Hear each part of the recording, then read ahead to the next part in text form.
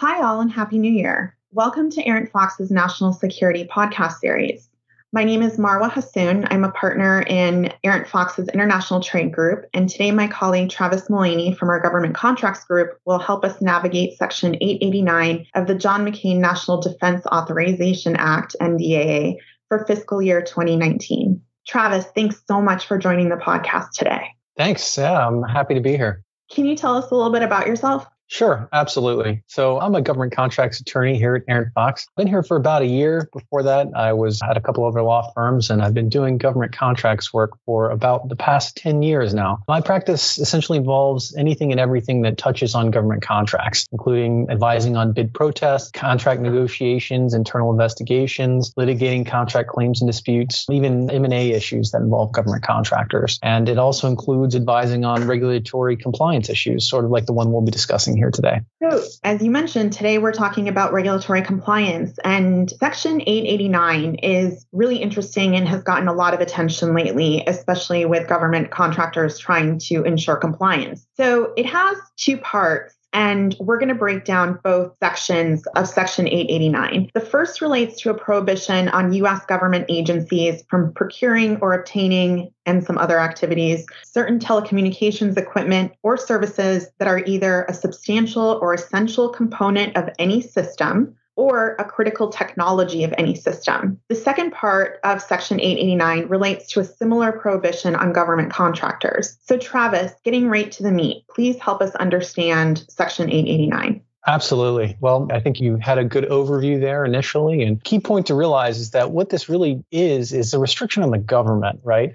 So it's saying what the government can buy with its money. And the way that they've done that is they've taken that and put it into the implementing regulations and said, contractors don't provide this equipment to us. And separately, we don't want you to be using any of these covered telecommunications equipment anywhere in your business. So that's sort of the key distinction between what the first part that you mentioned and the second part that you mentioned is, which is the first part. One, contractors are prohibited from providing this covered telecommunications equipment to the government. And under the second part, they're prime contractors, contractors that have a direct contractual relationship with the government, are in contractual privity, then they are prohibited from using covered telecommunications equipment anywhere in their business. And that second sort of use restriction has very broad implications for contractors. And we're seeing a lot with respect to that as that sort of develops.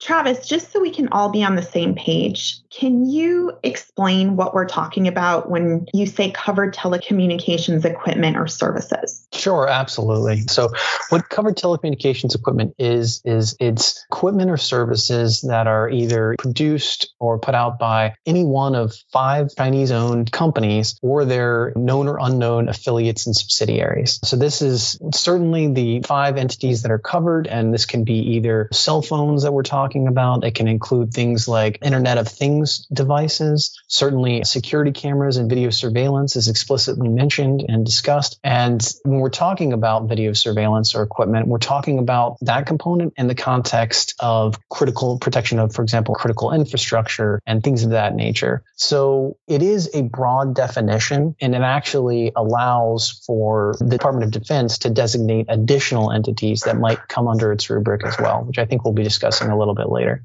So Travis, the second part sounds actually really broad as it focuses on use. Does it impact both primes and sub-tiers? Good question. Yeah, absolutely. So the use restriction is actually limited directly to prime contractors. As I said, those with a direct contractual relationship with the government. It does not actually flow down to sub-tiers. But in order for prime contractors to fulfill their obligations to the government, they have to make a certification. And this certification basically says that they are not using this equipment anywhere in their business. So what we're seeing is that these prime contractors are flowing down this requirement to their sub-tiers, even though it is not a mandatory requirement. And whether or not the contractors accept that is sort of a matter of contractual negotiation. And it sort of depends on the leverage of the situation, whether or not the sub-tiers will actually accept that. But we are seeing everywhere in the supply chain that this use certification is rising, and we are advising clients regularly on how and what they should do to respond to these requests that are coming from higher tier contractors.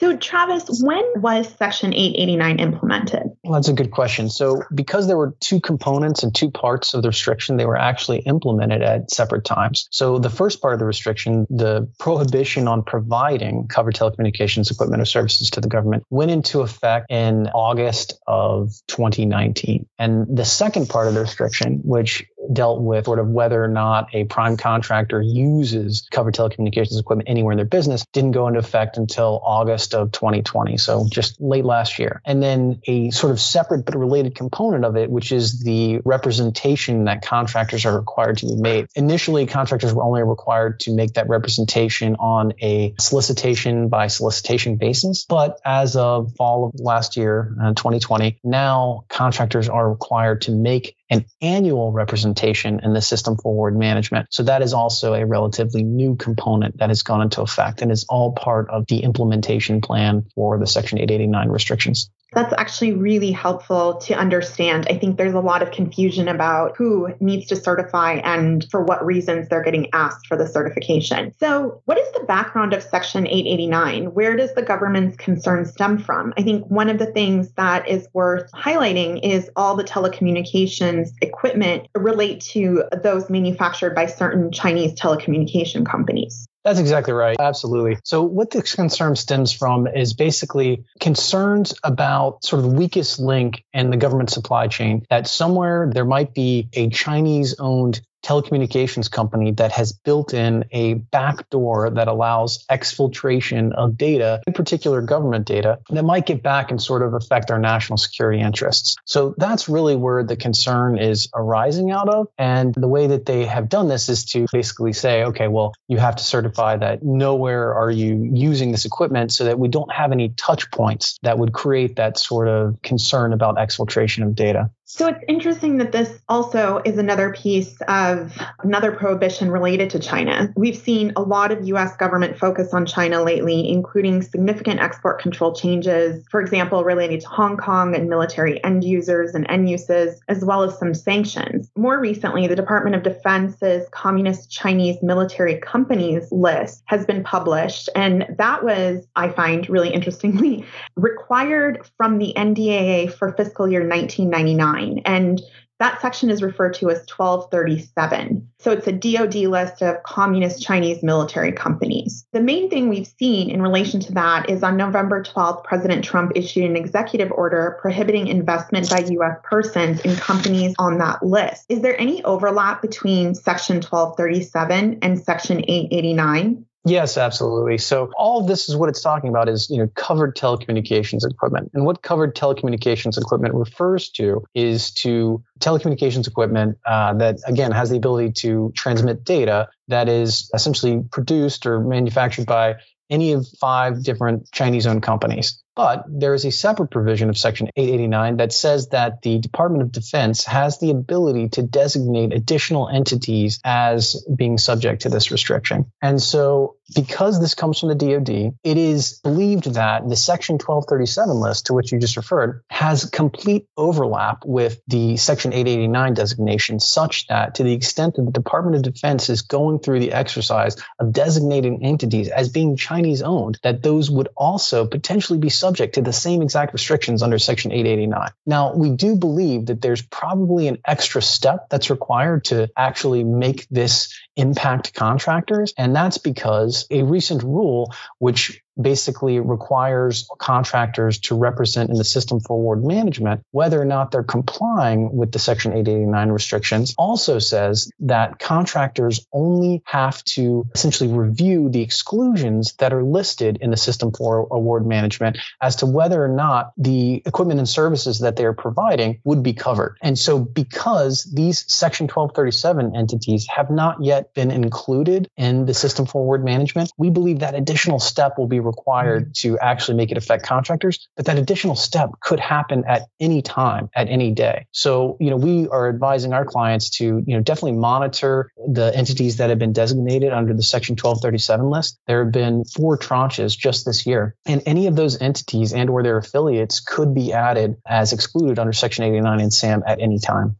So let's shift gears to the practical impact of Section 889. From a compliance perspective, what is the impact of Section 889 for government contractors? So you mentioned there's the SAM certification. What else do we need to worry about? So again, having to make the annual representations and then the effect of that on down the supply chain. Basically, contractors are being bombarded with requests from everyone they do business with to find out whether they can meet the requirements essentially of the regulation, whether they can certify their compliance. So even if contractors are not prime contractors and they don't do business directly with the government, maybe they only have one contract in one limited area, they're getting these certifications and they're having to determine and conduct sort of the reasonable inquiry and do the due diligence to determine whether or not they can make these certifications to higher tier contractors. And even contractors that essentially they do no business with the government. Maybe they just interact with a big company that ultimately does do business with the government. They may be asked these same questions. So it's a lot of investigation and determining compliance with ability to comply with the certifications, being able to make those representations accurately to avoid potential liability. I mean, this is something that could potentially, if it's done knowingly, result in criminal or civil liability if it's done incorrectly. So it's very important that they're able to make these certifications and make them correctly and put appropriate policies into place to ensure that people are not adding covered telecommunications equipment on down the line. It's a good time now to, if they haven't already, to begin phasing out and to understand all the touch points where this potential covered telecommunications equipment could come into the supply chain. So Travis, let's say that you can't comply right now because either the prime or the subcontractors are unable to make the representation. I know there's a waiver. Can you just briefly tell us about that? My understanding is there isn't a formal process to apply for a waiver. Right. So the regulations certainly contemplate that one-time waivers may be requested by contractors, and those waivers will be granted on a case-by-case basis for up to a 2-year period. If a contractor is to request a waiver, they have to provide, among other things, compelling justification for the additional time needed. They have to provide a full and complete laydown of presences of covered telecommunications equipment within their supply chain, and they have to provide a phase-out plan. So we are honestly not seeing a lot of these one-time waiver requests.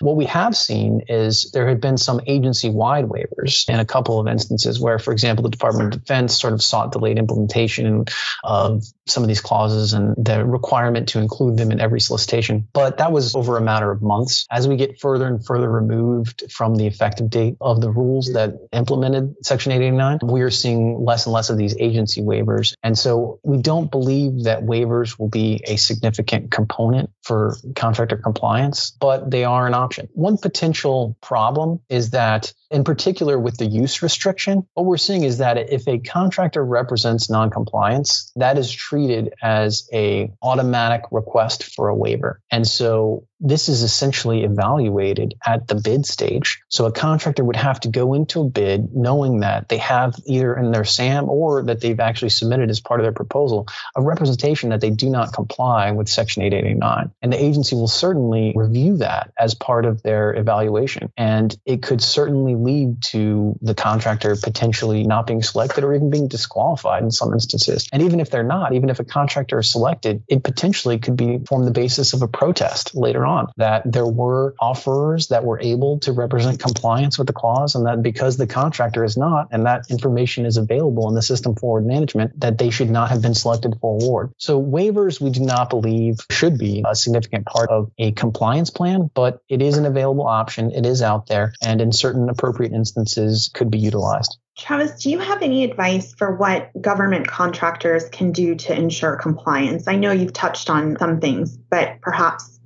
consolidate some of the information and also any other tips that you have. Certainly, sure. First of all, doing the investigation, doing the due diligence, the reasonable inquiry to determine where the equipment might be in the supply chain, requesting appropriate certifications from suppliers and vendors and subcontractors, ensuring to flow down the FAR clause that requires subcontractors not to provide covered telecommunications equipment as part of a government contract. And then outside of just government contracting policies, just also ensuring that employees are aware that, for example, if you have a bring your own cell phone policy, that the employees are not bringing in covered telecommunications equipment in the form of, for example, a Huawei cell phone or something like that as part of a bring your own device policy. So investigating it there as well. The second thing is that you want to make sure that as the contractor is preparing proposals for government contracts, that they do appropriately do research in the system forward management to see whether their subcontractors are representing compliance, and otherwise being mindful of the restrictions and the ongoing development of how this will play out in the government context. And I'm sure we'll be writing a few alerts on it as it continues to change.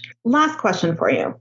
How do you think the Biden administration is going to take up Section 889? Should we expect any expansion or changes on the prohibitions?